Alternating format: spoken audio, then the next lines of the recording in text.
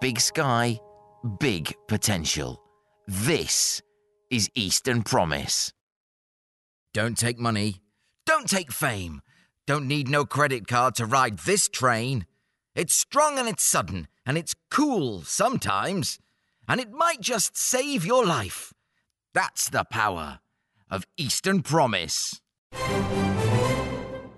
Welcome to episode 63 of Eastern Promise, a tale of triumph and determination.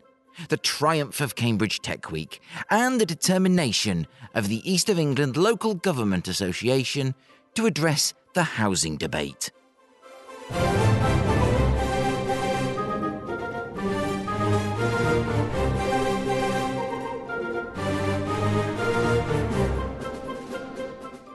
First up, Chris Bruce from the Cambridge Tech Week Steering Committee looks back over this hugely enjoyable week of events, debates and exhibitions. Plus, we'll hear what attendees want to see in Cambridge Tech Week 2024. I'll also be joined by Adam Thorpe and Matthew Stewart of the East of England Local Government Association to discuss their recent report on housing, which injects much needed light into a heated debate. And finally, as always, my crowd sorcerers are taking the cake. But where are they taking it from? Let's find out together in a brand new Crowd Sorcery.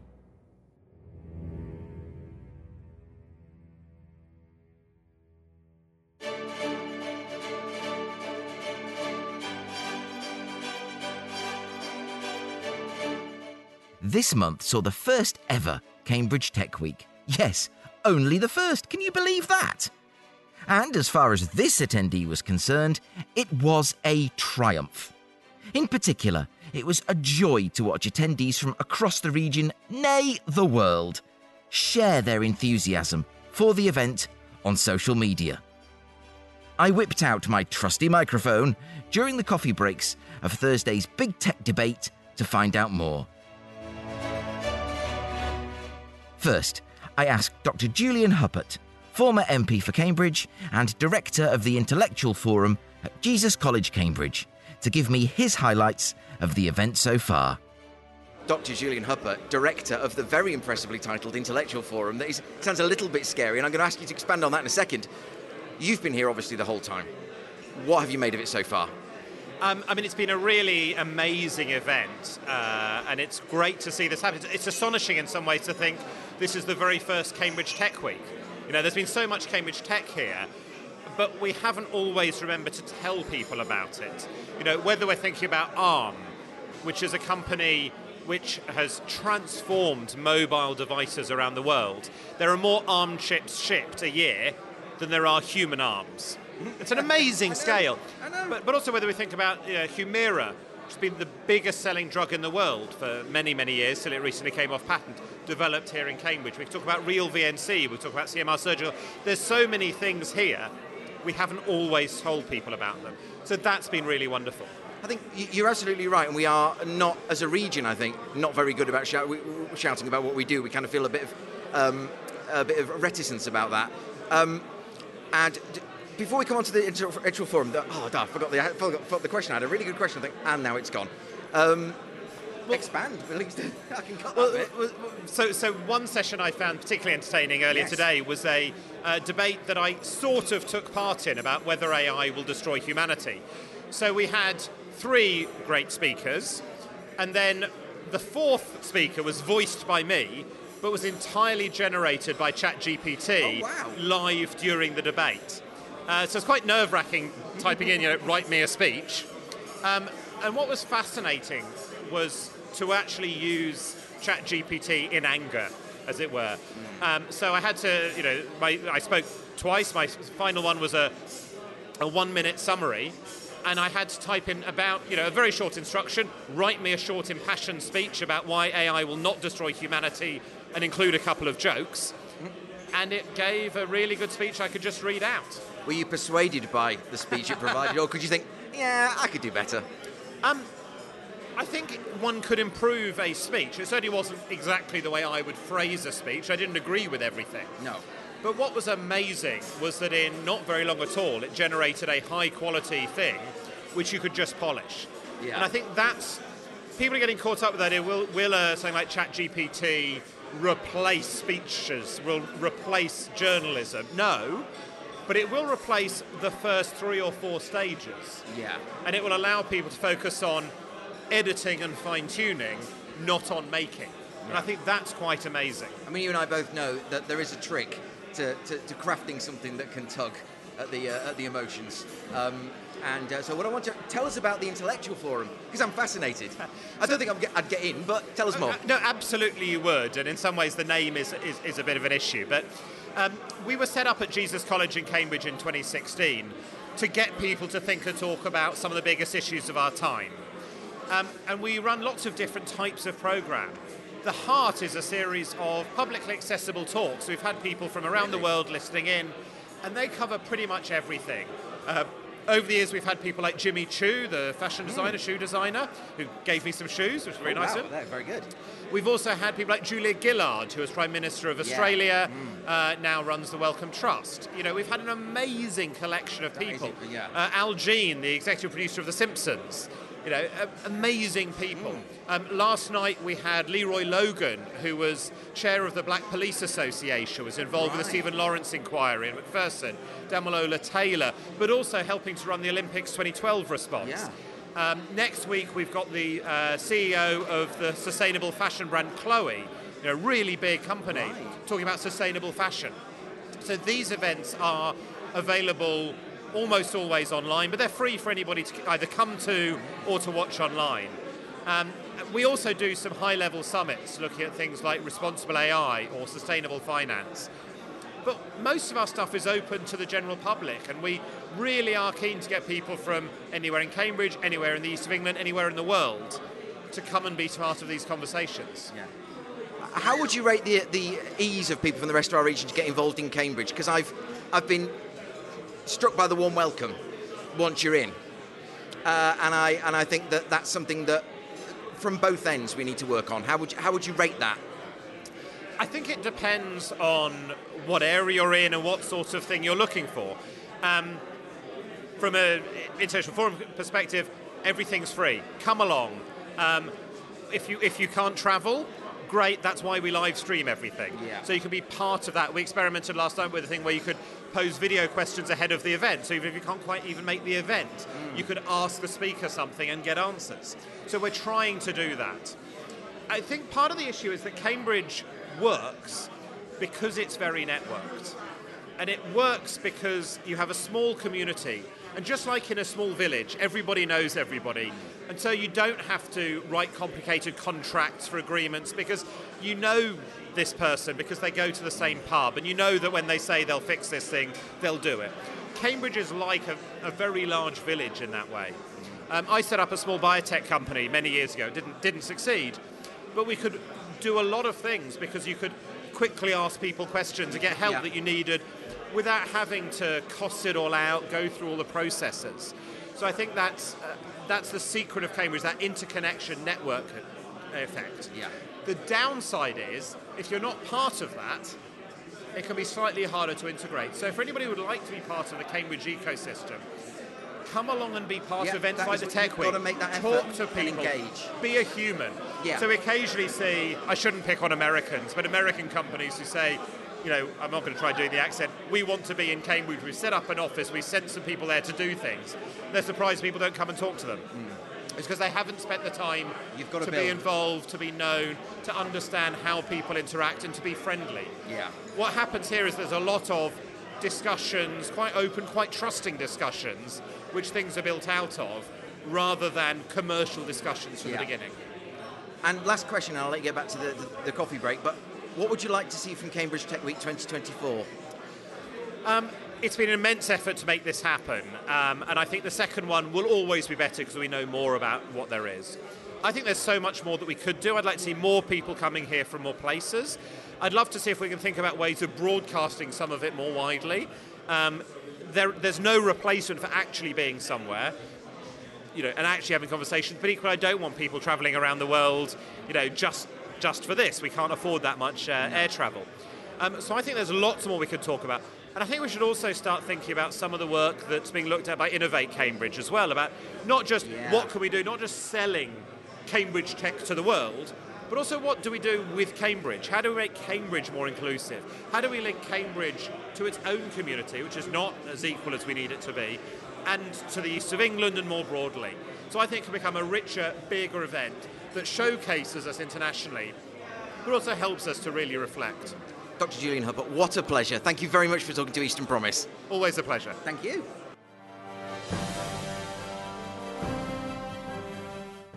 Friday saw Cambridge Science Park and the Bradfield Centre greet international guests, here at the invitation of our good friends at Cambridge And.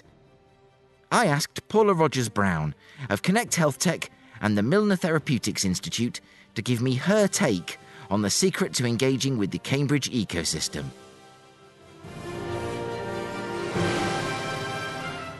Here at Cambridge Tech Week, we're all about bringing people together. I've heard many times across this week, where do I go in? How do I start?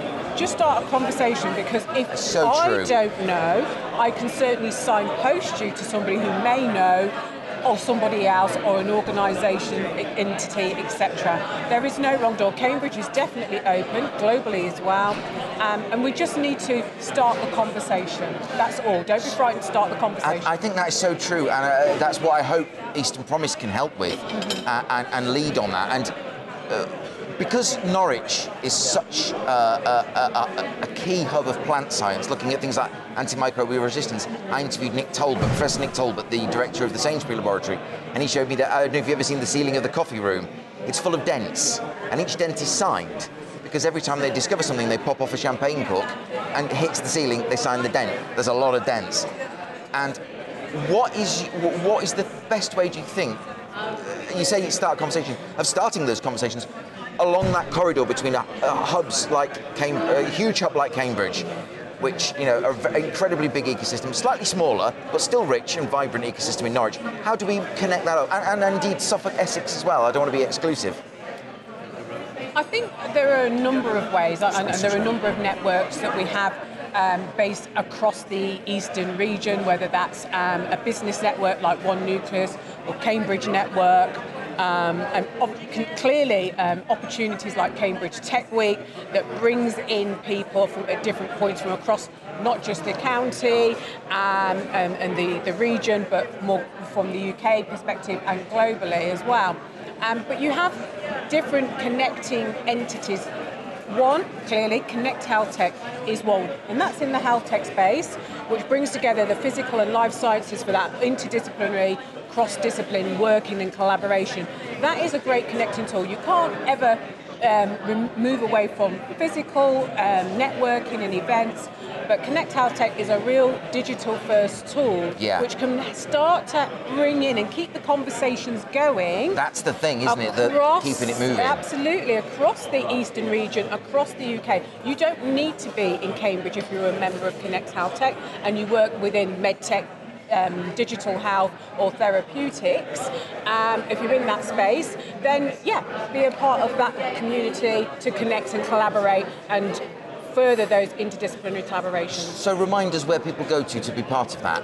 To join Connect Health Tech, just go to connect.cam.ac.uk and join the community. That is fantastic. And or just Google Connect Health Tech. Indeed. The energy you brought to the room was absolutely palpable. Thank you very much. And your enthusiasm for Cambridge and its ecosystem came through. So pleased to have you in the region and in Cambridge doing that and bringing your energy to that fantastic work. Thank you so much. It's all about democratising access to the great wealth of expertise that we have here in Cambridge, but also to bring in new ideas, new thinking and new approaches, because when we do that, we really have a great convergence of ideas, research, people and resources to then create those transformative services and products and treatments for the future. Well, there you are, folks. You heard it loud and clear. What a fantastic ecosystem to be a part of. Paula Rogers-Brown, thank you so much for talking to Eastern Promise. Thank you very much, Mike. We're absolutely delighted to support Connect Health Tech in all your efforts to grow the sector. Thank you. Thank you. So, now we know what attendees made of it, let's take a deeper dive with Chris Bruce of the Cambridge Tech Week Steering Committee. I mean, I was just listening back to some of the audio I captured on the big debate day, which was the Thursday. Oh, yes. There was one participant who was saying that he was initially sceptical because he'd been to London Tech Week and how could they possibly do this in Cambridge? And he then sort of held his hands up and said, they did it. Congratulations to you. You must have been overjoyed with the reception that it got. Oh, yes. I mean, this has been a long time in the making. By the nature of it, we're bringing together a lot of stakeholders, kind of meet a number of people's desires across Cambridge and, in fact, the wider region. And it was just delightful, really, to see so many of those aims and goals come to fruition. And, I'm very happy. What stood out for you as your one moment that you'll treasure almost? Well, there's so many, but I think Patrick Pichette stole the show on day one when he spoke quite candidly about his experience of buying 150 companies whilst being CFO of Google, including YouTube and Maps and all that sort of stuff, and Android, and then being even more candid about how he helped to relieve Elon Musk from $44 billion worth of cash in his efforts to buy Twitter, which was a very frank, enlightening and quite amusing story that he was telling. One of the things that's wonderful about an event like Cambridge Tech Week is the level of connection and networking that you can do in the coffee breaks in between events. Even just for yourself, there must have been a lot of that. And have people come back to you and sort of relayed their experiences of building, extending their network exponentially almost? Well, I know personally my network has grown significantly in the lead up to this event and during the event, and I met a number of people that I'd either only spoken to or messaged with, and not had the chance to meet face to face and have a chat. So that was really, really good for me. As I think I mentioned before, Mike, I'm not based in Cambridge, so actually meeting some of the Cambridge ecosystem or members of it face to face was great, and I've definitely broadened my network in areas that I wasn't so familiar with, like quantum and AI. Really pleased, actually, that a number of people said to me they'd really like to help with putting on one next year. So that's broadened my network of volunteers. Absolutely. So people should get involved next year because it was a wonderful week. And I'll just ask you, Chris, if you could just talk us through what those who couldn't make it missed on a day-to-day basis, starting with day one. Okay, so as you know, it was 5 days of events. First day was somewhat overtaken by His Majesty the King and his coronation. So the Monday became a bank holiday, but we'd always intended that to be a day for what we call fringe events or conversations. So there were, quite pleasingly, a number of events for children and young people to get exposure to tech, including something that Cambridge Wireless put on itself called CW Texters, which is something we do for young people to give them experience of tech and the tech community.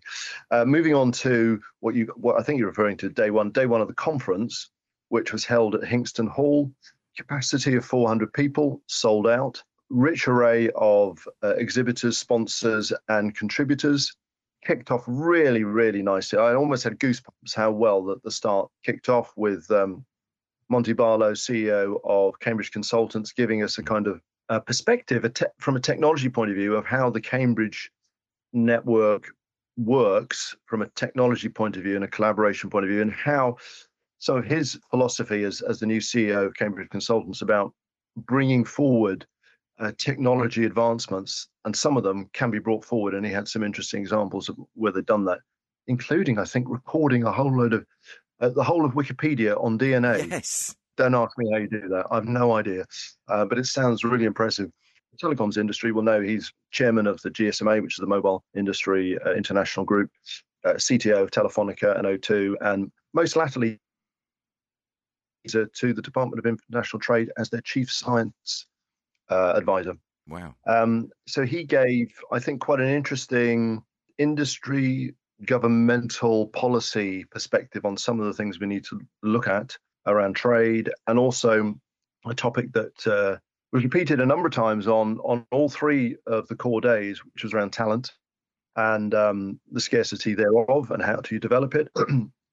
And as he pointed out, it's not just about postdocs from the university. We also need technical apprentices. We need, in fact, all sorts of people who work in tech, marketing, sales, administration, logistics, you name it, because there's huge growth throughout the region. Particularly, we're talking about Cambridge, but wider still. That's pulling it in. So I think that was a really great start on day one. We then had a number of sessions where we had interviews with entrepreneurs that, if you like, got to a certain stage of their careers and their journeys, and they talked us through their experiences. And we had the startups with the Innovation Alley showing some of the future technologies coming through. And then, as I mentioned, Patrick Pichet kind of brought the house down at the end of the day with his interview. Believe it or not, we had on day two, we had two different television crews from the BBC arriving. Wow. I worked for a large company for about nearly 30 years. And I know how large companies can somehow not get joined up, but there were actually two crews, one from Look East, and I never found out who the other lot were from. Maybe Click Online or something like that, I bet you. Oh, no, goodness knows. Anyway, so they broadcast us something, I believe, on Friday evening and on over the weekend, a longer piece. And incidentally, they also had we had an interview. They requested an interview, different part of the BBC News, for an early morning session on Thursday morning about AI. And Professor Gina Neff, who's Professor of Technology and Democracy, I think is, if I'm not mistaken, she did that interview for us, referencing Cambridge Tech Week, but also AI, which is very topical right now, and was very present on day one of the conference. We had a fantastic panel talking us through some of the technical, but most importantly, the ethical questions. And it was really nice to see there wasn't agreement on the panel. There wasn't a lot of I agree with him or I agree with her. No, there was some disagreement, which I think is always much more engaging. And it's not surprising, because it's a challenging area for us all to get our heads around. Day two, we had a fantastic start to the day, and the aforementioned Professor Gina Neff interviewed a lady, Meredith, I'm going to mangle her name now, Broussard, I think her name is, who's a professor from New York. And they were talking about the whole subject of unconscious bias within technology. And I'd never really thought about this, but this lady has written a book about it and thought very deeply about it. All this tech, this AI, these algorithms, they get defined by somebody. Yeah. They don't do that themselves yet. Not yet, no. No, not yet. So if in creating an algorithm, you automatically, consciously or unconsciously, put in some sort of bias, then that's going to perpetuate bias. So putting it into real terms, if you're, mortgage lenders, and you've got some algorithms about what sort of people will qualify for what sort of mortgage, and you look at things like where they went to school, or what their parents' careers are, or what postcode they live in, then that will undoubtedly affect the propensity to offer a mortgage.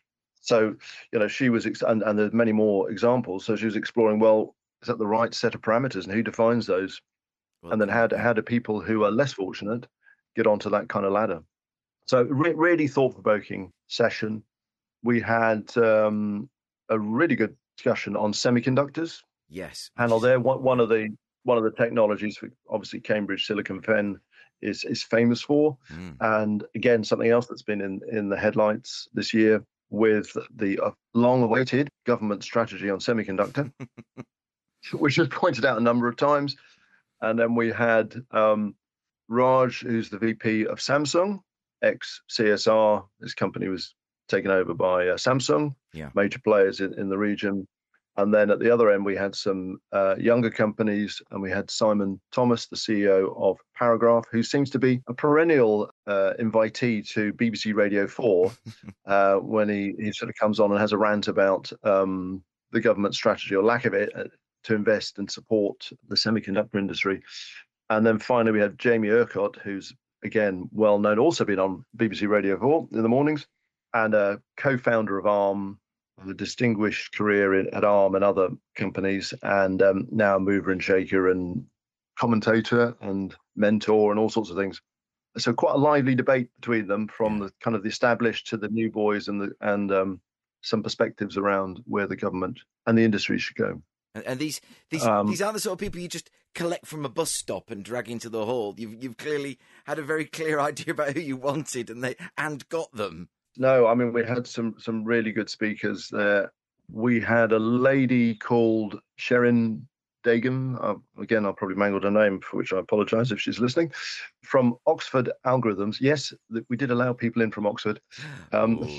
She went through her innovation journey as an entrepreneur. And again, she was really forthright, really straightforward and honest about her journey, about the successes and also the challenges, and honestly, where she said she made mistakes. Yeah. Including when she started out with her first company, where she had the best product in this new area to do with a mobile application, but she didn't have the best sales approach, and she was outsold, or a company was outsold. And once one company, I think it was Vodafone, took the competitor's product, everybody did, and fundamentally they were out of business, really. Yeah.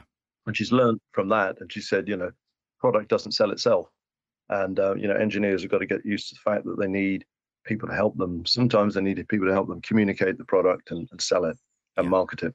She was also extremely honest about hiring the right people. This is all online, so I'm not saying anything that anybody won't hear who've signed up. But the guy said, "Have you got any things that you'd learned from, any mistakes you made?" "Oh yes, hiring really difficult." So I once had this chap. I hired him for VP of products. He was useless. Bear in mind, there's people in the room and it's streaming online. I'm thinking, I hope this chap's not listening. He was useless. But then she conceded that it was possibly 50% her fault because she put him in the wrong job. Yeah. And then she said, but then I moved into create the job of VP of marketing, and it was fantastic. So all's well that ends well, yeah. So that was sort of day two, and a real vibrancy around the conference center, lots of serendipitous meetings and introductions. And I think a lot of the exhibitors and sponsors were pretty pleased with the people they met, and the opportunities to have further conversations, whether it's technology collaborations or commercial opportunities and so forth. Well, social media was buzzing. Yeah. Oh, crikey. Yeah, it was on fire. Yeah. If social media can be on fire, it was ablaze. And day three was, a fantastic series of debates. The one I saw on the metaverse, lo and behold, on Sunday, the Sunday after Cambridge Tech Week, there's a piece in the Observer giving the eulogy for the Zuckerverse, the Mark Zuckerberg version of the metaverse, which itself was a contentious issue. But for the morning session, tell us about the morning of the big debate, which is going back to AI, isn't it? Well, indeed. And I guess we were quite brave in that we'd had 2 days of conference in Hingston Hall, which is on the Genome campus outside of Cambridge, near Duxford. Great conference centre, great venue. But then after 2 days, and it takes a fair bit of organising, we were going to up sticks and move to a completely different venue in the centre of Cambridge, the Cambridge Union Debating Chamber, a historic building, completely different environment, and started again.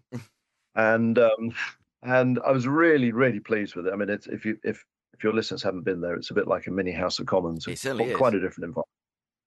Really great atmosphere, and to have a professional moderator in the form of Krishnan Gurumurthy in the morning to kind of lead us through the debate. He facilitated or moderated, I'll call it a BBC Question Time type format. Yeah.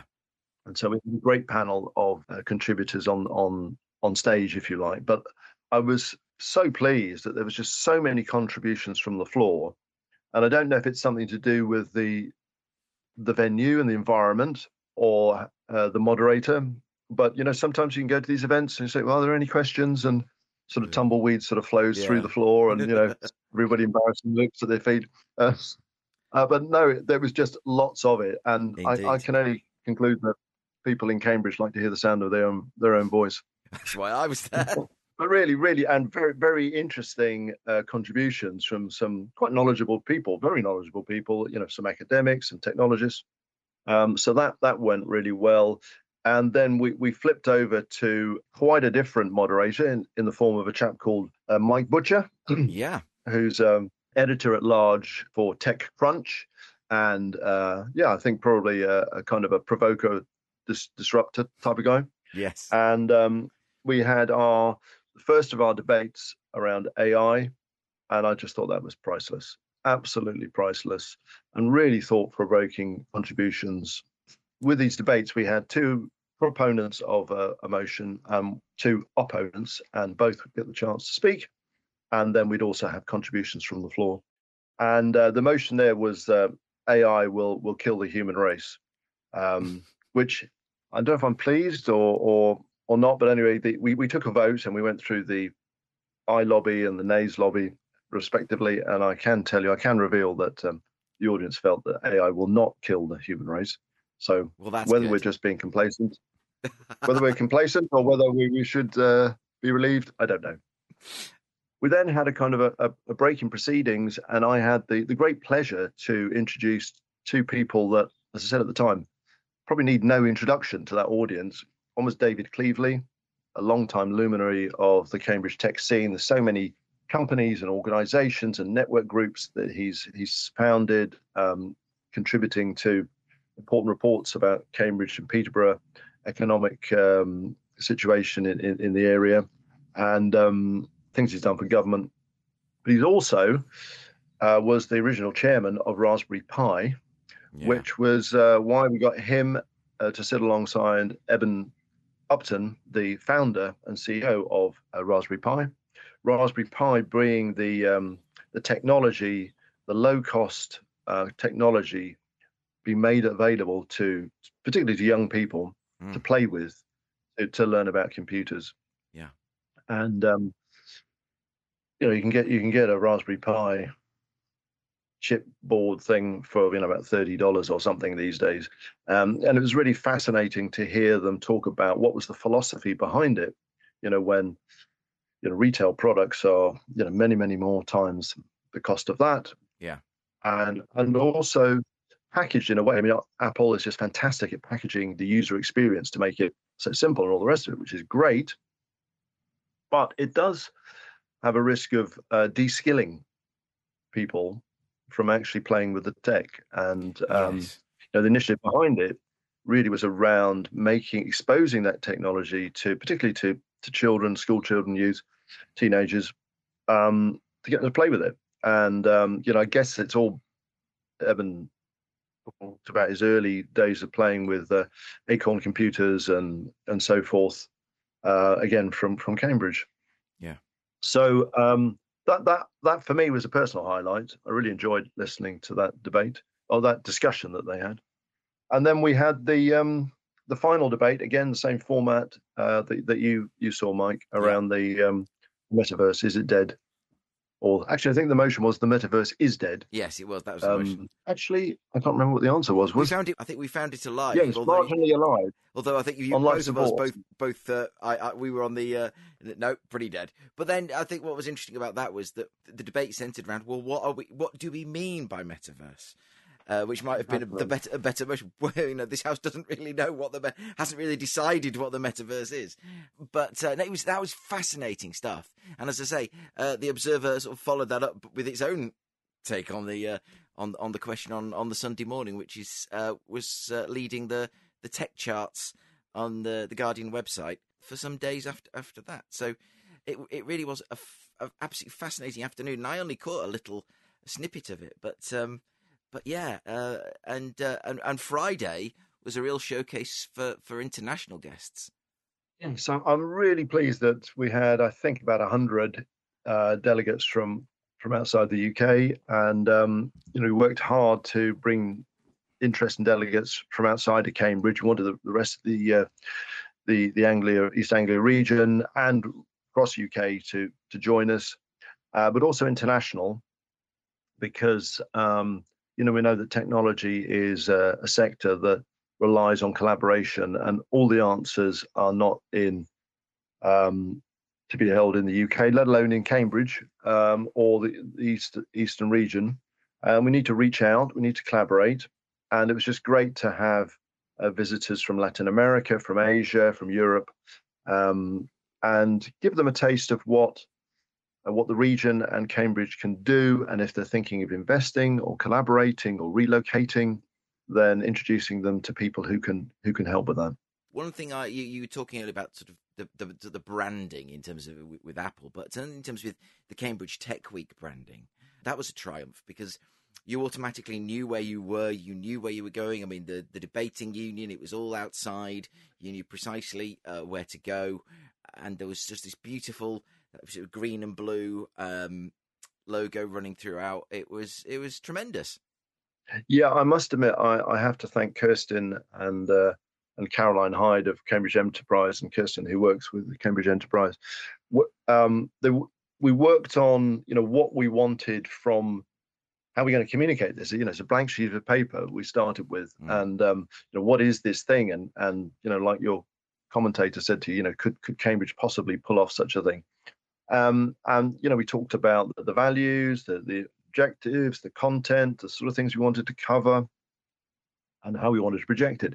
But the whole project really came to life once we had a visual identity. Yeah. It's crazy, really, because nothing had changed Friday to the Monday. But on the Monday, when we had a kind of a palette of colours to use, the sort of the Cambridge teal, a purple, a green, it really came to life. And I thought it was very professionally done, and did help us dress the venues. It was on the social media, it was on the collateral, the programs, even the lanyards. And I tell you what I really liked. There were some people who'd been to all events, and by Friday it was a bit like Glastonbury. They were collecting all of their tickets all on one lanyard, which I thought that was lovely. Fantastic. I suppose the last thing would like to call out about the week, which I was pleased about, which was the creation or encouragement of nearly 30 fringe events, which we called conversations. And as an organising committee, we really had to focus on 2 days of conference and the big debate and everything else that goes around that. But we wanted this to be something for the whole community to get involved in. And we wanted to provide a platform for listing, advertising their events. And we had, from nothing, we had, as I say, nearly 30 events, everything from, as I mentioned, access sort of tasters for children and young people to get involved in tech, some sort of coding taster days. We had startup, people put on startup boot camps and sessions on how to do PR for a new company. There were networking events most evenings. I met you at one of them, Mike. Indeed. And, as we know with these sorts of things, it's the networking that's as valuable as the content. Oh, yes. What can you do? And so that was really nice. But I think we've only scratched the surface. We have. Really. And we're just starting to think about what we do next year. But one message for your listeners, as and when we announce what that is, then I'm sure we'll have platform for advertising fringe events and conversations. And I really encourage people to think about, we were thinking of having something around then. Why don't we move it to that week? Why don't we think about doing something even if we hadn't? Maybe we've got some particular interest group or some tech discussions we want to have, or something we want to put on for the local community, reaching out beyond the technocracy, if you like, to engage with the wider community, not just in central Cambridge, but in the area around, and maybe even across the region. Well, I'm in. Eastern Promise is in for whatever we can do to help. And one thing I say to you, when is the first meeting for Cambridge Tech Week 2024? Or are you still trying to get your head around 2023? Well, we're having the steering group is sent out a doodle poll for when we're going to have our first face-to-face meeting, because most of our meetings have been virtual recently, but we're going to meet face-to-face and say, okay, how was that for you and what do we do now? Excellent. We're giving Rachel the opportunity to put a wet towel over her head and spend a week with the kids this week, and then we'll let the dust settle and we'll be meeting within May to start thinking about next year. That's Rachel Kerr, who has been an absolute wonder in driving this forward. And I saw her everywhere. Just Rachel smile. She never lost the smile, never lost the enthusiasm. Although Thursday afternoon, she's like, I'm going to go home now. I'm not sticking around for a tipple. I'm going home, which I couldn't blame her for. But Chris, where do people go to find the footage, the recordings of what they may have missed during Cambridge Tech Week? I'm sure we're going to put together a montage. Attendees will get, if they want to, they can watch the whole 3 days. But we'll put together a montage, which I'm sure will be available on the cambridgetechweek.co.uk website in due course. Not there just yet. Fantastic. You can follow us on LinkedIn, and then more news will come out from there. More news will come. Chris, what a pleasure. What a fantastic week it was. And it was, whenever we get the date, my diary will be cleared for Cambridge Tech Week. There were people from across the region. I saw from posts from people from Norwich, from Suffolk, Norfolk, everywhere. Just so pleased to be part of it. It was a triumph for Cambridge, a triumph for the region, triumph for the UK. Thank you so much for being with us this morning, and just for Cambridge Tech Week. Oh, thank you, Mike, and I do appreciate your support with the My Eastern pleasure. Promise. Your enthusiasm and your energy is unboundless, and really appreciate your support. And It's my pleasure. Look forward to seeing everybody there next year.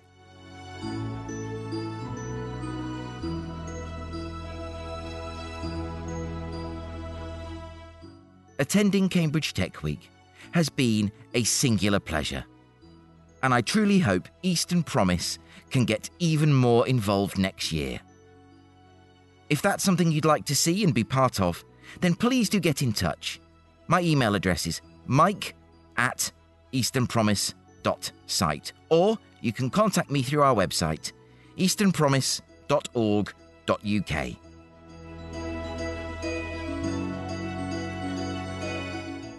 Now, if you weren't able to attend Cambridge Tech Week, then all is not lost, because there's another opportunity to get to grips with the Cambridge ecosystem.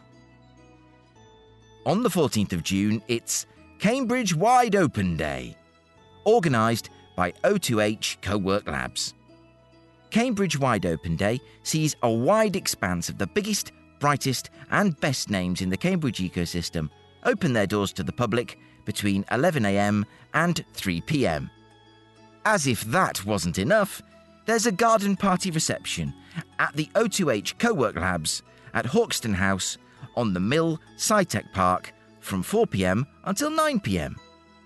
There's a full list of participating venues at the Wide Open Day website, cambridgewideopenday.com.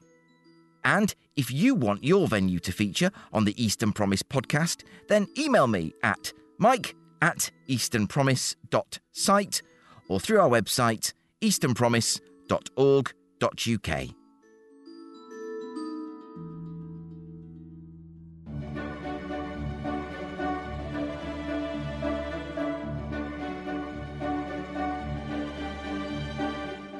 Housing is currently the hottest of hot-button issues once again, and in dire need of calm, reasoned and well-evidenced discussion. Thankfully, that has now been provided by the East of England Local Government Association, a membership body which represents the region's 50 councils, and who followed up their recent progress report on levelling up in the East of England with a landmark study into the state of the region's housing. The East of England LGA invited Eastern Promise to come to their offices in Bury St Edmunds and hear more about the report, entitled Opening the Door: Good Quality, Available and Affordable Housing in the East of England. Bury St Edmunds, Wednesday. I'm here with gentlemen. Introduce yourself. Hi Mike, Adam Thorpe, Head of Policy and Programmes at the East of England Local Government Association. And I'm Matthew Stewart, I'm Policy and Programmes Manager at the same place. We are here to discuss quite a landmark report that was a response in part to the feedback from the Levelling Up report that you guys put out that got a lot of coverage. The APPG took that to ministers and campaigned upon its contents. It's a really authoritative report, incredibly detailed with a really strong body of evidence. And this housing report is very much of the same ilk. Can I just start with Matthew? Of course. And ask you to give me a bit of background as to why the report exists, what you're hoping it to achieve, and then perhaps we'll get into, with Adam as well, we'll come on to sort of the meat of what the report says and what we hope will come from it. Matthew. Well, in simple terms, the report exists because, our councillors, our members, were increasingly interested in the area of housing and planning as areas of policy. They'd raised it with us through our engagement with them. We hold regular panel meetings, we call them, with leaders and portfolio holders across the region, and increasingly they were talking about housing and planning as something they really wanted to keep an eye on. So we increasingly started researching in this area, started looking more and more at the numbers and the figures, and the more we looked at it, the more complex the area of policy really started to be and look like. It is a fantastically complicated area with multiple different things feeding into one another and multiple different sort of policy areas that are sort of partially involved in it. If there's a Venn diagram, it's basically just a spider's web. So following on from that, we decided to do a report of that sort of thing. We sort of looked at maybe this is more than just some internal reporting. Maybe this is more than just sort of taking a look at the statistics ourselves. Maybe we need to push this as a part of a wider package of advocacy on behalf of the East of England and really set out where the East of England is, what we're doing currently, sort of set out the scale of the issues that are at play here, set out what the barriers are within our region to addressing those issues with regards to housing, and then just a few suggestions as to how we can fix those barriers. How can we approach those barriers? How can we make sure that housing is delivered in our region in a much sort of better way? And so, as the housing report is, hopefully that it goes some way towards addressing that. So, Adam, could you perhaps go through for us where the balance stands in the report? We talked about this before we came on. The balance between what we have, the power we have in this region to get inventive, get creative in the outcomes. Because you've produced in the report, and particularly in both the executive summary and the back, a really interesting list of recommendations and outcomes that you're seeking. We all should be seeking, frankly. And I want to get into those and talk about those in more depth in a second. But I just want to get a sense from you, the balance between what we can do now in our region, where we have the levers in our hands and we can pull them, if we so desire, if we have the will, and what is requiring us to lobby our government in Whitehall. Sure, yeah. So I think there's a certain amount for sure that we can look at between our councils internally as a region to increase house building. And you ask if there is the will. Well, there definitely is the will. Councils want to do this. Councils know that there's a massive shortage in housing, and it's one of the biggest challenges faced in our region. So the will is certainly there, and councils are working as hard as they possibly can to get more houses built. I think there's something in the region of 236,000 planning permissions out there in 2022 that have not yet been built. So this kind of narrative that persists at times around the planning system being the problem and councils having too much red tape with their planning application processes isn't really the case. The planning permission is there and the will is there to build more. But there's all sorts of issues affecting councils around their budgets. I think planning department budgets in our region alone shrunk by approximately 20% between 2010 and 2021.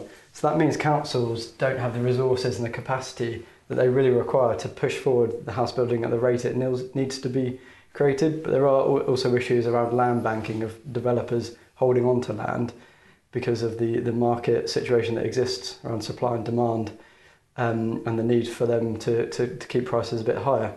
Coming up with something like a local plan is a tremendously difficult experience, which you go into in this report. It's really, and anyone who, I remember the Joint Core Strategy, Norwich City Council, South Norfolk Council, Broadland District Council, and you have all these meetings attended by a planning inspector where only the dedicated and those who are employed to be there or elected to be there are there. Yeah. So, you're right off starting with the voice of the those who need to make the case and those who want to see the whole thing brought to a screeching halt, which is, and we enter the kind of the weird where you've got the site-specific documents, which are basically a list of where it's available and it's politically acceptable, not necessarily where the market wants to move it. But stepping down from this magnificent high horse that I appear to have mounted, there is in here, I think, the beginnings of hope and optimism, which I want to kind of tease out from you. I mean, the numbers are stark in terms of where the shortfall is, where the east of England is not in. And you're really straining against my no negativity policies. Not optimal, I think, is what I'd say. But looking at this case study, you talked about planning budgets. You talked about the demands on planning officers. And, we're already seeing the beginnings of across the region, joint services, which is obviously pooling of talent, pooling of resource in planning departments. You bring up an example in the document of the Association of South Essex Local Authorities and Homes England. Can I invite one of you, Matt? You're pointing at Matt. He's the man to lead off and tell us more about what that is, how it's working, and perhaps how that model can shine a light for the rest of the region. Well, absolutely. I mean, Acela is a really interesting case study. It's a combination of local authorities in South Essex. For those listening who aren't necessarily familiar with Acela, that is short for the Association of South Essex Local Authorities.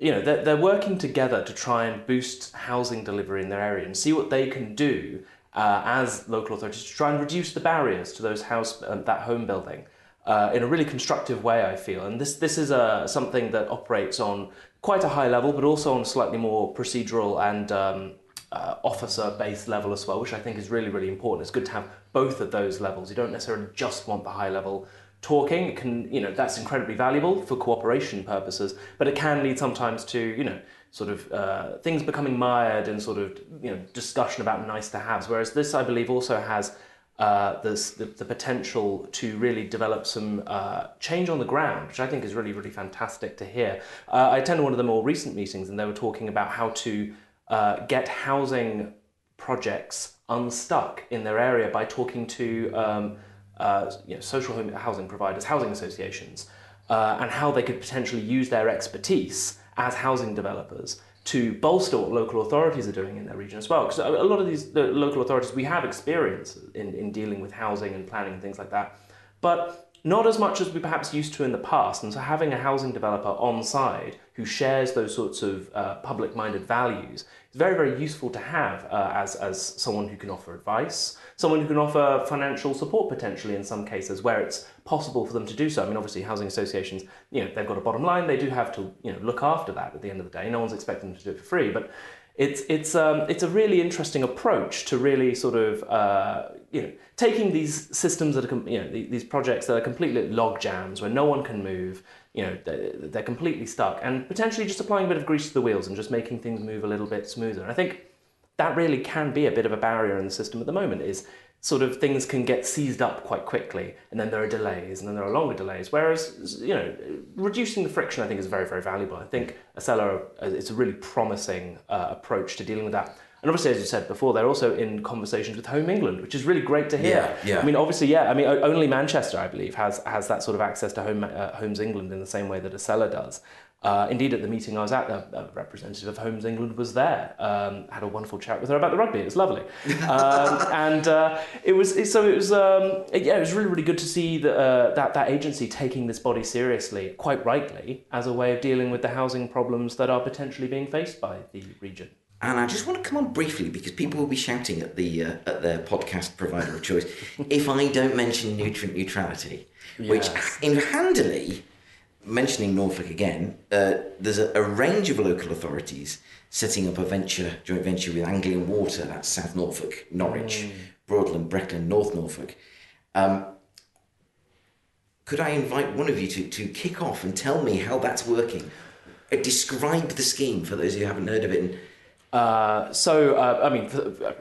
There's many people, if you're in the housing world, you're probably aware of this already, but there are issues with regards to house building in Norfolk, or at least the majority of the districts in Norfolk, around making sure that pollutants don't end up in the river. Because if these pollutants end up in the river, you end up with algae blooms, and you end up with a detriment to wildlife. And it's a very worthy goal. We don't want polluted rivers. We want nice and clean, pristine waters for our future, especially with Norfolk, where so much of their tourism relies on that. But that's completely fair. However, it means that in order for any housing to go forward, they need to prove that they will be neutral with regards to these pollutant off-runs. That has caused a massive problem in Norfolk, where thousands of homes have had to just been paused because there's no clear way for them to go forward because they can't prove that they're going to be nutrient neutrality or be able to be nutrient neutral. Yeah. Yes, a bit of a word mouthful. And so what I believe someone from our talent bank here at ILGA is working with the local authorities there and Anglia Water. They are looking to create a really interesting system whereby the local authorities do the neutrality bit preemptively almost, building the wetlands, making sure that the waters are recycled and in good health. And then what they can do is, having front-loaded all of that work, they could then go to local authority, they can go to planners, and go, well, we've done this for you, so you don't have to worry about this in your developments.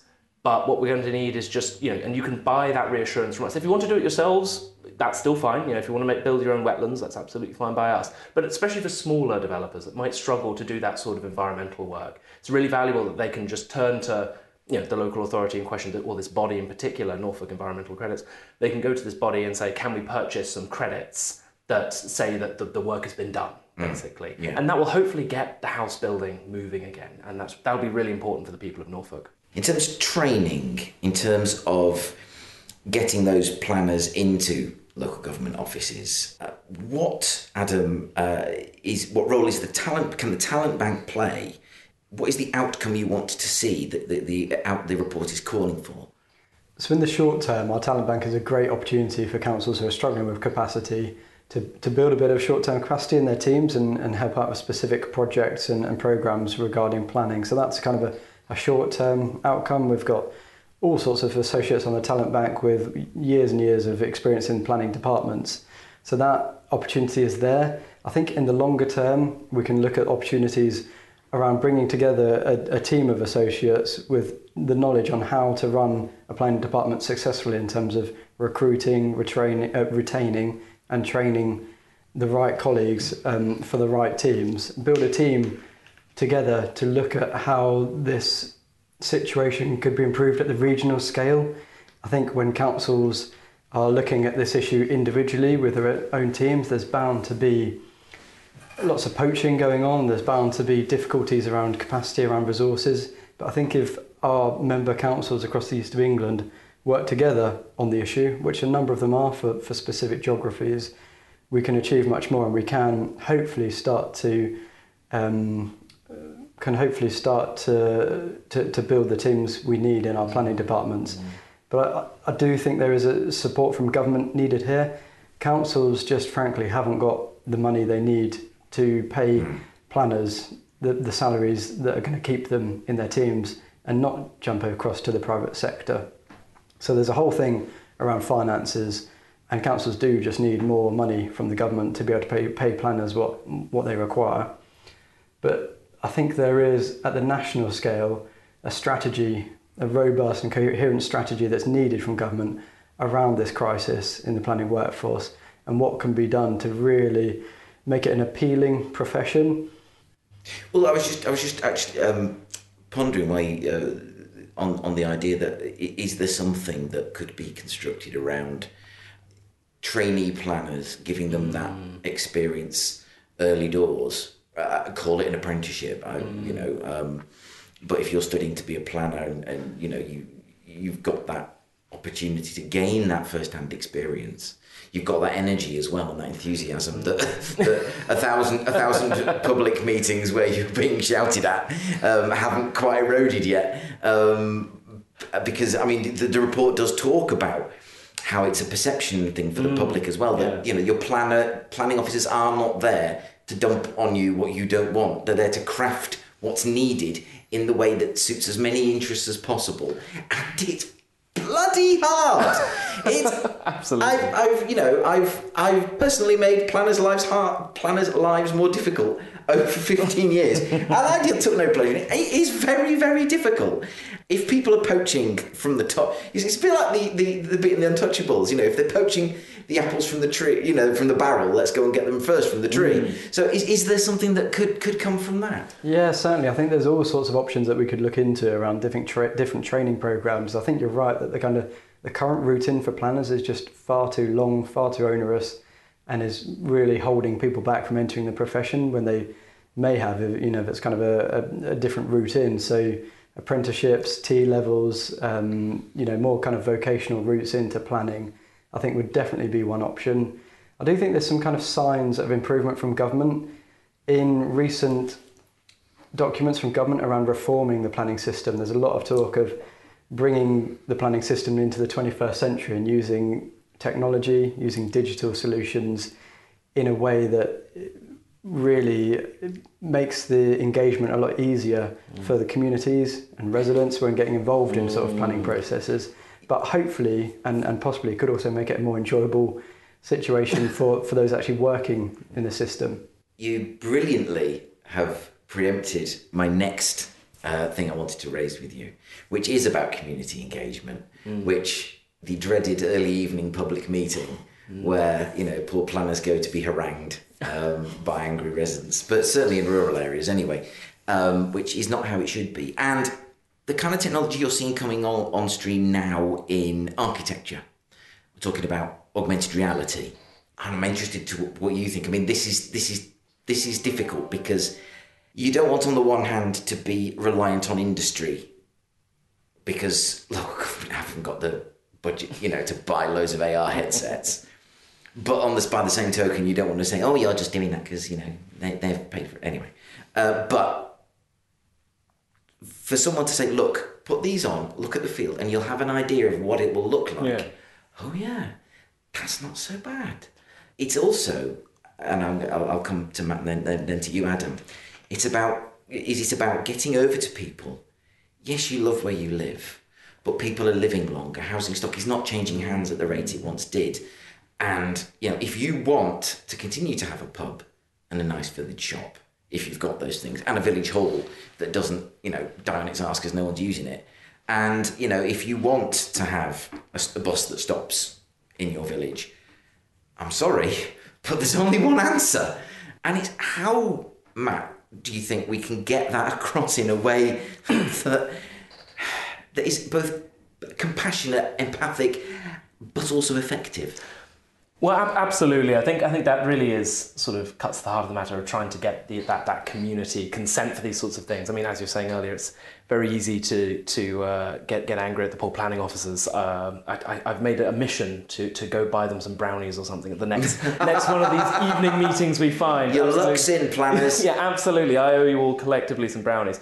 Anyway, but so I mean, anything that could help with that public perception, I think would be really, really useful. In fact, in the latest consultation from the National Planning Policy Framework, I won't get too into the weeds, I promise you, but one of the things that was raised was about that developers need to be able to provide more detailed drawings and examples of what the buildings are going to look like once they're done, like examples of the kind of material they're going to be using, much more accurate drawings, that sort of thing. So I think that perception point is a really important one. And if alternate reality, virtual reality can be used to give that example, then all more power to them. If they can use that to persuade the public, then that's absolutely fine. I mean, I guess there's a question about how available that technology is for smaller housing developers versus larger housing developers.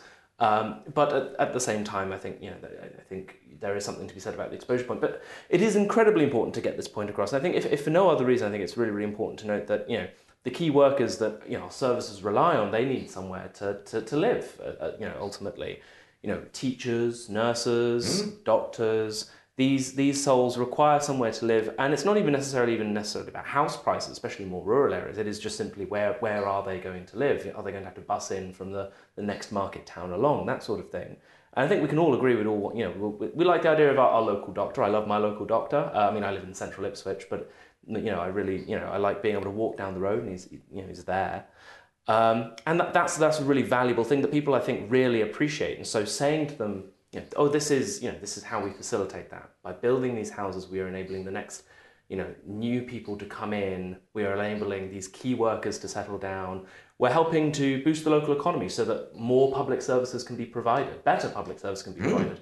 And I do appreciate where some of the reluctance comes from. I have a few friends of mine who live. I won't name where. I don't want to get into. No names, no background. Will not be named. But they will. So they were complaining about a housing development near where they lived, and they said, "I've got nothing necessarily wrong about the houses going up. That's fine, the more the merrier. But I'm already struggling to get an appointment with the GP. I'm already, struggling. The roads are gridlocked at rush hour already, and they're planning on putting a few thousand more homes in. And so I can see where those concerns come from, and why I'm sort of glad to see that some of the new infrastructure levy stuff that's coming out. It's talking about governments being able to borrow against predicted future funds to enable them to build that infrastructure. And we can have a discussion about whether more needs to be done. But I think that is an important part of the puzzle. It's not just saying that it will be beautiful, which I think is that would be desirable. I'd love look at it and see, oh, this doesn't look so bad. I think absolutely it's got to be a part of it. No one wants ugly homes. Although I'm a fan of brutalism very secretly. So I know no one here will share my tastes, but I love a bit of concrete me.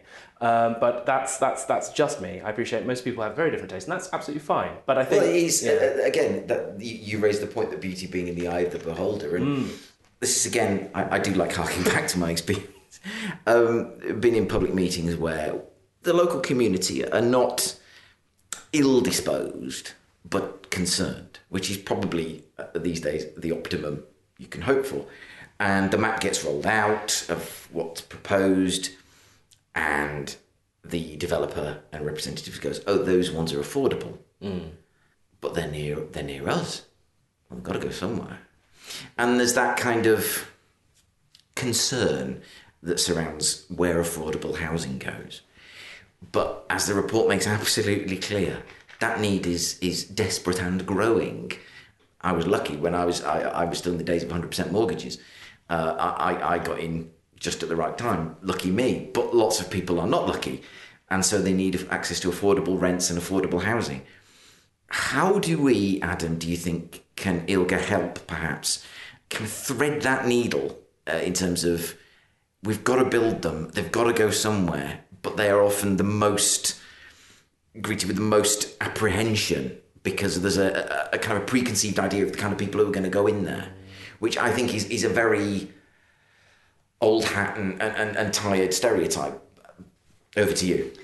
Yeah, I think you're right that general perception does exist in kind of some communities and some places around affordable housing, and then the sorts of people that might bring. So it's our job as a membership body and to support our members, i.e. the councils of the East of England, to better communicate that with their residents, that to create that myth, to carry out that myth busting, so that perception isn't the case as much as possible. I think there's some people whose minds you'll never change, but I think our councils have strong communications departments, and they have the ability to have that dialogue, that conversation with their residents to ensure that those positive messages about affordable housing, about the communities that will be brought into the area, and the positives that will bring to the local area and the local community is really strong. I think whatever way you look at it, we've got a desperate need for genuinely affordable housing. House prices are currently 10.5 times the average salary in the East of England, and that's twice what they were 20 years ago. So we've got a huge affordability crisis in our region, and we do just need vast amounts more of generally affordable housing. I think there's lots of factors that are in play here, and I think it's a national issue, but it is we can't control. You guys can't control many of them. The councils that you represent can't control many of them. For example, the fact that so many people are dependent on return on the investment they've made in bricks and mortar, for whatever reason. But do you just want to unpack a bit the infrastructure aspect of the report? I invite one of you to lead off on that.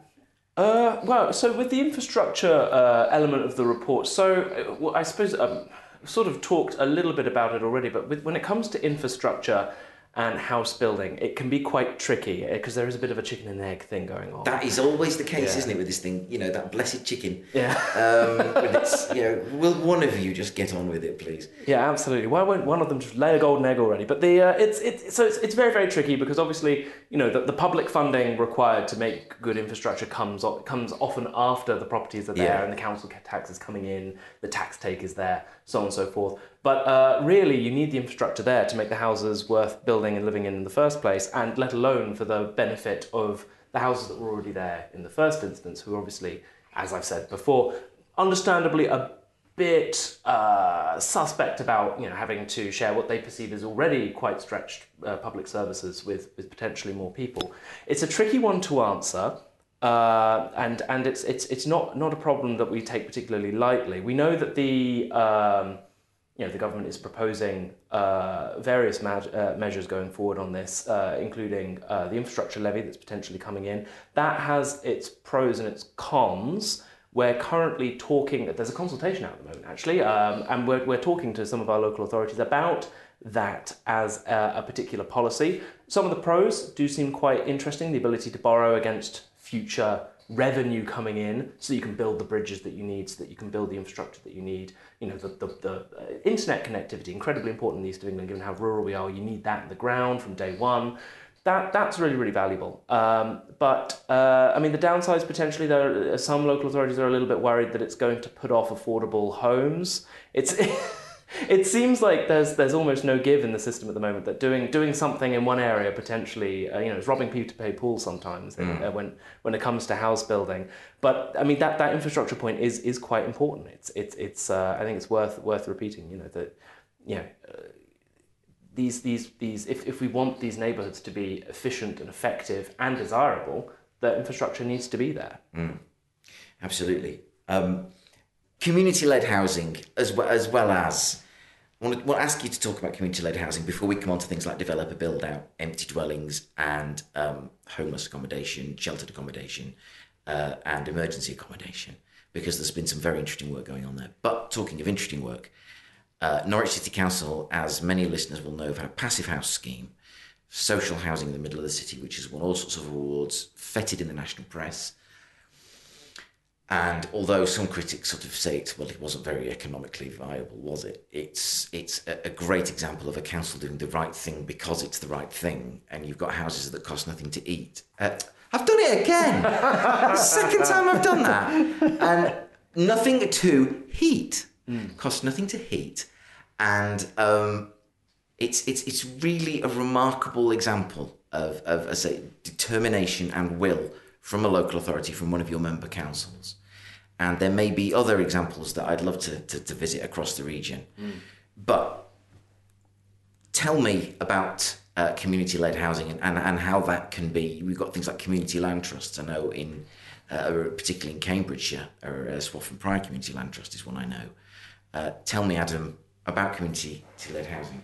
So I think community-led housing is a really good opportunity for communities to really get involved in house building right on the ground and experience the whole process from start to finish, and as a result of that be much kind of more bought into this new housing that kind of crops up in their local community, whereas they might not have been if it was a normal developer led scheme. It's not going to provide us with the scale of housing increase that we're after, but I don't think that's a problem necessarily. It's really about getting communities to plan for and build the houses that they know are required in their local areas. There's an organisation called Eastern Community Homes, which is a collective of lots of planning officers and people in the industry, both from local government but also private sector, who are involved in community-led housing, that brings the discipline together for the region, shares best practice, seeks funding from central government to really push forward community-led housing as far and wide as possible for the region. So that's a great organisation to look out for. Letchworth, tenure blind since 1911. But in terms of, to go back to what I was, and I think that's just an important point, and Letchworth have a model that perhaps we could one of the things I may have to do on the show is go and look and ask people, is this a model, the Garden Village model, where they're providing a lot of the services that we want to see, or is that a model because it's so baked in it can't be repeated? But that's not why we're here. Brecon Council, Elm House, recently visited by Princess Royal, who I believe opened it, and an award-winning building that's been brought back into use from a former derelict school as emergency accommodation. As I say, if there are any other examples of schemes like that you know of, I'd love for you to mention them.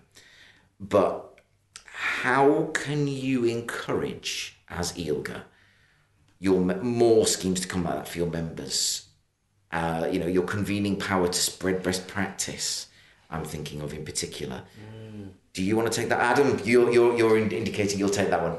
Yeah, so I think that's really core to our role as an organisation, is to bring our member authorities together to really share best practice, but also discuss the shared challenges they have. Yes, that's so important. But when you hear of things that you weren't aware of at all, and you hear of the art of the impossible, and you hear of how colleagues in other councils have managed to get something off the ground, I think it all of a sudden becomes a lot more simple and a lot easier to address as yourself as a council. So I think we certainly have a role to play, and we bring councils together all the time, as you'd imagine, to talk about all sorts of different issues across the whole of local government. I think for this area specifically, that's something we could be doing more, and something we'd definitely be happy to explore. Yeah, because it's a very difficult area for the reasons we've kind of, even more so than the reasons we've already alluded around just general planning, because of the nature of the people who are going in it. We're talking, refugees, we're talking ex-offenders. But the point being, to get these people to a point where they are useful, productive members of society with a future to contribute, to put back into the public purse, it's got to happen. It's got to happen, as uncomfortable as that might be for some. But as I say, Brecon have actually grasped the nettle. And again, if you're listening and you know of another example, Mike at easternpromise.site, I'd love to hear of it. And you talk about your role as best practice, and this is going to sound a little corny, but do you also provide that safe space to discuss those challenges? Because the reason I mention safe space is thinking back to Ford and the example of Alan Mullally, who came across from, I believe, Boeing. This is way back, but I think they were launching a car in Canada, and he was getting his people together to look at it, and all the lights were green, all the RAG ratings were green, yet everything was falling apart. So he had to sort of get his guys together and say, look, this is a safe space. No one's going to get the high jump for this. We need to talk about it, and come on, it's safe. And after a long, painful silence, somebody suddenly went, oh, this is the problem. And then someone on the other side of the room went, oh yeah, I've seen that. This is how we fixed it. So is it really, when you come into issues like this, come into the issues in the housing report, we've got these pockets of best practice in Cambridgeshire, in Essex, Hertfordshire, Bedfordshire, Norfolk, Suffolk. Is it your remit to provide that safe space to say, it's okay, guys, you can talk about this here? It really, really is, yeah. I think that's something that's almost a unique offer for our organisation, actually.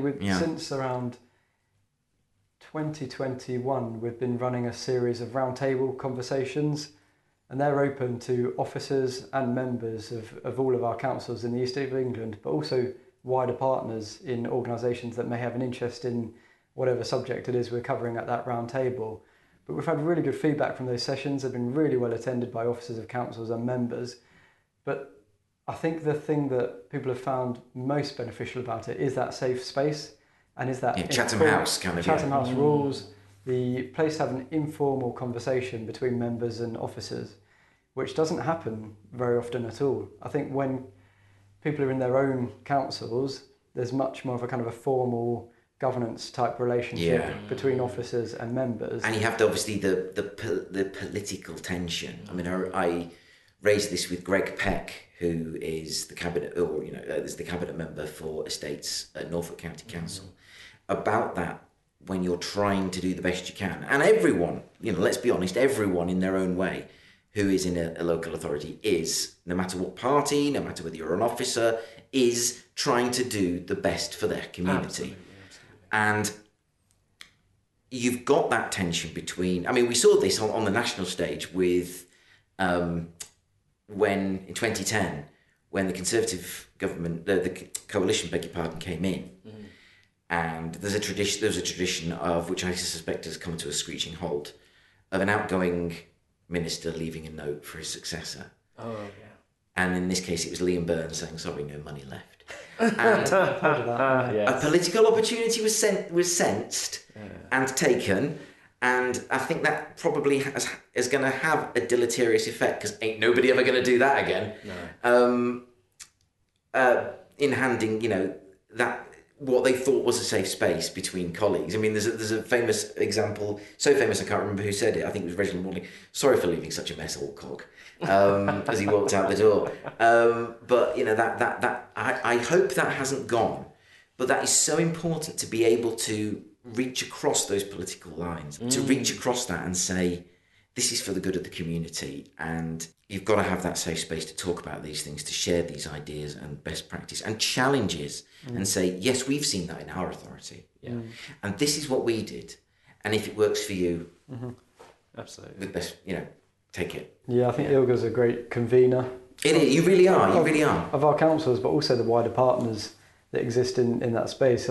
The COVID-19 pandemic is where I think we really honed our skills and our place as an organisation in that area. Bringing together partners was crucially important. Everyone had to work together to face these huge challenges we were facing at that time.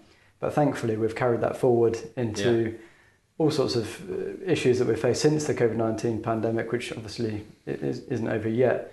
And we're really able to provide a space where we can bring our partners and our councils together to discuss those difficult issues and think of solutions to face them. Yeah, a tricky meeting should feel a bit like therapy, I think, in that regard. Just get everyone in the room and sort of... I always feel that's the good sign. If you've got everyone in the room and everyone starts saying, like, OK, what's going on? And people start, like, loosening the collars a little bit and start saying what's actually going on. You're like, yes, I'm on to a good meeting here. Let it all out. Let it go, guys. It's all private here. Chatham, no one's going to get any names. Just say it. And I think they're the meetings where you get the most good, I think, because that's where people start sharing actually what's happening.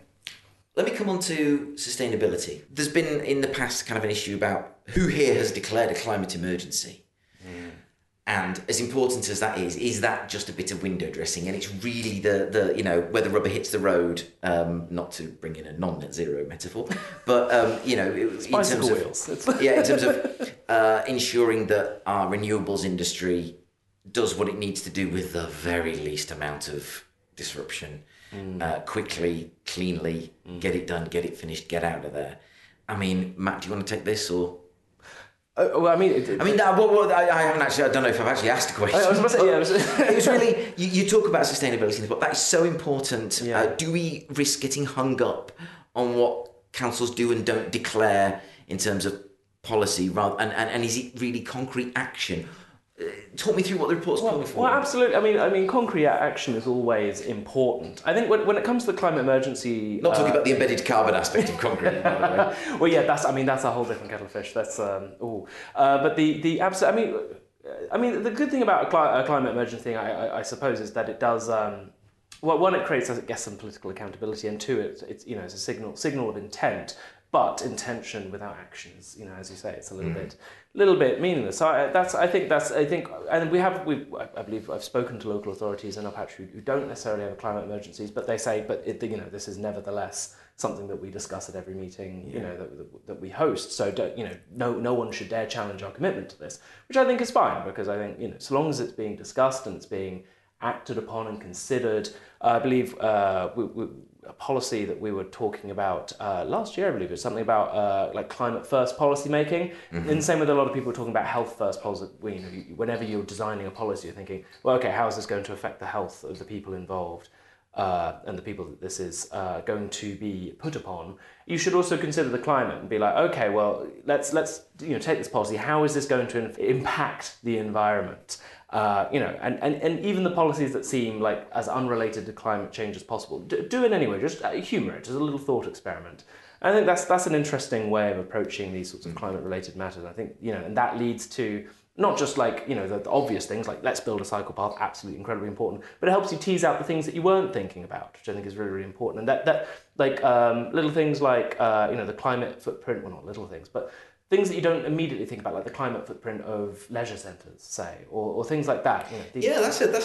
That's a key one, actually. And I think things like that, it's almost like what you don't know is the dangerous bit when it comes to like climate change. The obvious things like big power plants and stuff. Yeah, we're kind of on that to an extent, and our trajectory is looking good. It's the things that we don't initially think of that are sort of, I think, where the potential. You can't act on something you haven't even thought about, I think, is what I'm trying to say. The unknown unknown. Absolutely. As Rumsfeld had it.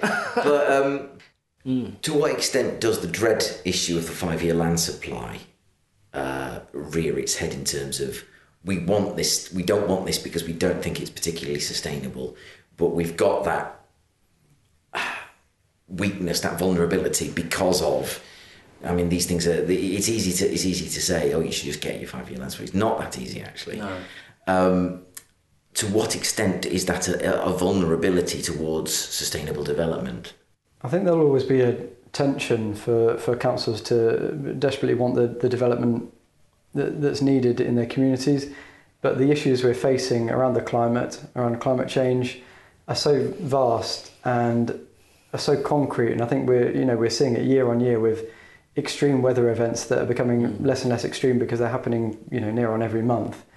So the need to develop in a sustainable way is crucial, and I think I don't think there'll be a situation where our councils will allow developments that are unsustainable to go forward, even if that does mean that the housing and the development that's desperately needed in that community would be taking place. What is the one take that you, as individuals or as the organisation, want, the one main takeaway from this report? And then I would like to sort of very briefly get into what's next, what research you're coming out with next reports, or what's the next steps from this report that you want to see. Well, I mean, if there's one thing I think that would be really useful to draw this out, it is that it's that 10-year point. I think that's really, really important to raise that idea that, we need to boost the number of houses that are built, but in a way that is, that caters to the whole population and enables people to, become homeowners if they want, renters if they want, provide that variety of choice that enables people to really get to where they want to go in life. And I think local authorities have a really big part to play in that, and so do housing associations. And I think that's something that as local authorities, that's a lever we can pull. I think the region's really proud to pull it. With regards to what is going to happen going forward, I mean, we're having discussions with the all-party parliamentary group on the next meetings on housing. So we're really excited to talk to them about housing and how we can talk to colleagues in Westminster about how this can be shaped, what's the art of the possible, what's available. That is the tricky, particularly at this point in the cycle. Absolutely, yeah. Where they think, what's going to cause the least amount of turbulence? Yeah, absolutely. So we're looking at that. We're also, as you said, there's that great convening role that we have, and I think there's been an appetite across the region. When I was doing some of the research for this report, there was a lot of appetite for local authorities who really wanted to share their expertise. They really wanted to share the good things that they'd done, and likewise hear from other local authorities that had done the same. So we're looking into how much we can do of that. As I said, we're a small and agile team here, but we really try and provide as much value as we can. So we really want to make sure that we target that as best we can, so that we can help as many local authorities as possible, really, to be frank, and make sure that that's as much, showcase as much good stuff from the east of England as possible, because there's some really good stuff around here. I mean, Goldsmiths, I love it. It's great. I want to go visit there myself. If you end up going there, let me know. I will. Oh, brilliant! Yeah, tag me along. I want to visit. I knew. I shall clue you in when I. I think it's a bit tricky at the moment because we're in Purda. Absolutely, of course. Yeah. But I think that shouldn't affect it too much. But when I get something set up, I shall let you know. Adam, what's your key takeaway here? I think I would have to say my number one would be around the scale of affordable and social housing and the huge increase we need of those tenders in our region. But Matt's already said that, so I'll go for my number 2. Go on then. Which is the resources and capacity of our planning departments. I think we really, really need to have a proper look at how we support our councils to recruit and retain the planning officers that they desperately need, because they're well placed to support the house building that the region needs, but unfortunately being held back by their budgets and their capacity and resources to achieve the necessary work. In terms of next steps, as Matt said, we've got a meeting of our all-party parliamentary group for the region coming up with a focus on housing. Unfortunately, I don't think the housing minister will be present, but there will be a letter sent to the minister following the meeting, and we'll be pushing hard for a formal response to our ILGA report on housing, the scale of the crisis in the region and what needs to happen in the future on housing. And we'll be pushing for a follow-up meeting with the minister as they're not able to be present at the meeting of the APPG. Well, it's a hope that the minister, when the meeting goes ahead, is the same minister who gets to open the letter.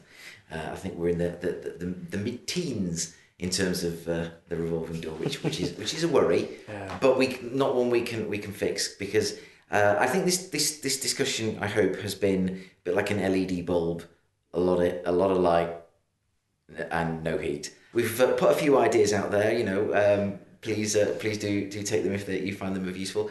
But what has been really important and I've really enjoyed is that learning about that convening role that ILGA plays, learning about how you can offer a safe space to talk about what are really, really difficult topics, and as well underlining how difficult those topics are, but that you guys have really put out some really first-class research and, taking those issues forward in concert with the APPG.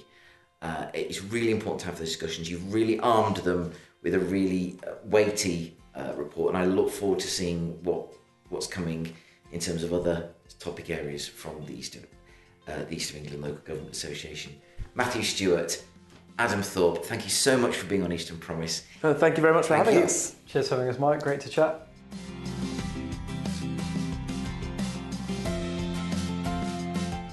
My thanks to Adam and Matthew for inviting me to come and discuss the report, which you can find at elga.gov.uk/housing-report. That's elga.gov.uk/housing-report.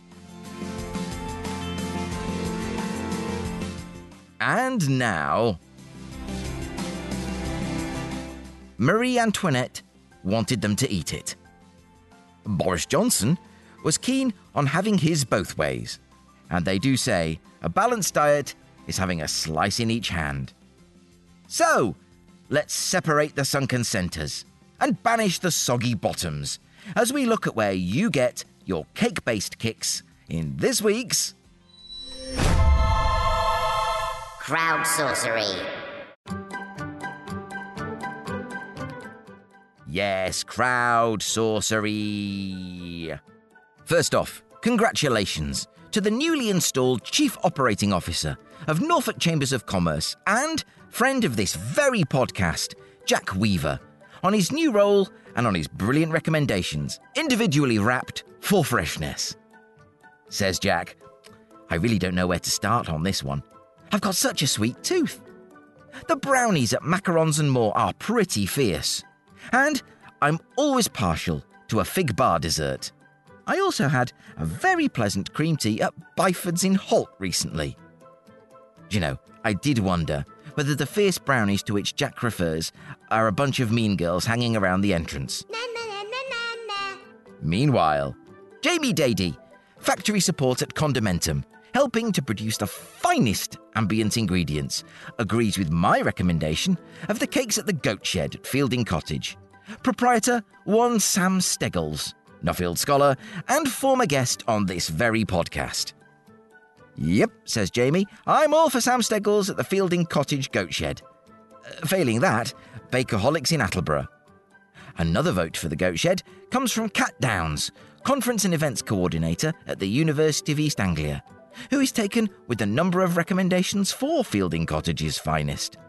But she also points out maybe North Sea Coffee at Cromer, or, bringing it back to the home team, the Sainsbury Centre for Visual Arts at the University of East Anglia.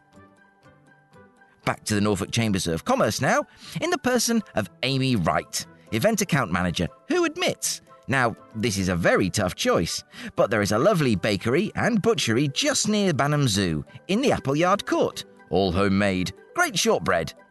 Thank you, Amy, though I confess, I am slightly alarmed by the idea of a butcher's just near Banham Zoo. Has anyone done a head count at the zoo lately? Animals and keepers? Next up, Penny Bartram, Associate Strategy Director at Vice News and trustee at Norwich Film Festival, says, I love how I'm so high up on the list of people tagged this week. You know me so well. Guilty as charged, Penny. So many to choose from, says Penny, so I'll have to limit it to this week's favourite, which was at St Giles Pantry in Norwich. As we're back in Norwich, it's another vote for macarons and more in the Royal Arcade from Michelle Chambers, Business Development Manager at Chaplin Farrant, who also admits that eating any kind of cake anywhere in the east of England is pretty much up there. Matt Skipper, whose job it is to connect businesses and individuals with legal expertise for Mills and Reeve. Cafe 30 cakes are mwah, says Matt, and I shall be getting more of their calories, he says, when they open in Chapperfield Gardens on my way into the city. I think you'll need an early start, Matt, as I anticipate a lengthy queue. Founder of Hemp Innovations Limited, Simon Blackwell, meanwhile, likes his cakes fun size. Says he, it's got to be the Cuppy Hut on St Giles Street. 01603 531 146. Finally, let's pay homage to the ever-genial gentleman of business, Brian Bush, whose type 1 diabetes sadly precludes cake. However, Brian is never one to curtail the pleasure of others, so whether it's a Black Forest Gatto or a pineapple upside-down cake, enjoy it, and please do consume responsibly. And that's all we have time for. Much like a Victoria Sponge, this has been a jam-packed episode. I have been, and will continue to be, Mike Rigby. Next week, I'll be joined by the Chief Executive of the East of England Co-op, Doug Field, OBE, to discuss why it's never been more important not only to be a values-based business, but to stay true to those values, no matter what other pressures may exert themselves. It only remains for me to thank Chris Bruce, Julian Huppert, Paula Rogers-Brown, and all my interviewees from Cambridge Tech Week. To Adam Thorpe and Matthew Stewart of the East of England Local Government Association. And thanks as ever to Engineer 49. Now, true story. Yes, it is a true story. Engineer 49 told me that he once asked his father, Engineer 21, to explain why thunder always comes after lightning. And lo, the answer came that even God has to wait for a sound engineer. What? And thank you to you. I'm really grateful to you for your company, and I'd love you to get in touch and tell me what you think about the podcast, what you want to see in the future. All views are welcome, particularly if you're listening from outside the east of England. Get in touch with me at mike@easternpromise.site or contact me through our website, easternpromise.org.uk. Click on Contact and be sure to tick the box to sign up for our newsletter. I'll see you on episode 64, but until then, bye for now.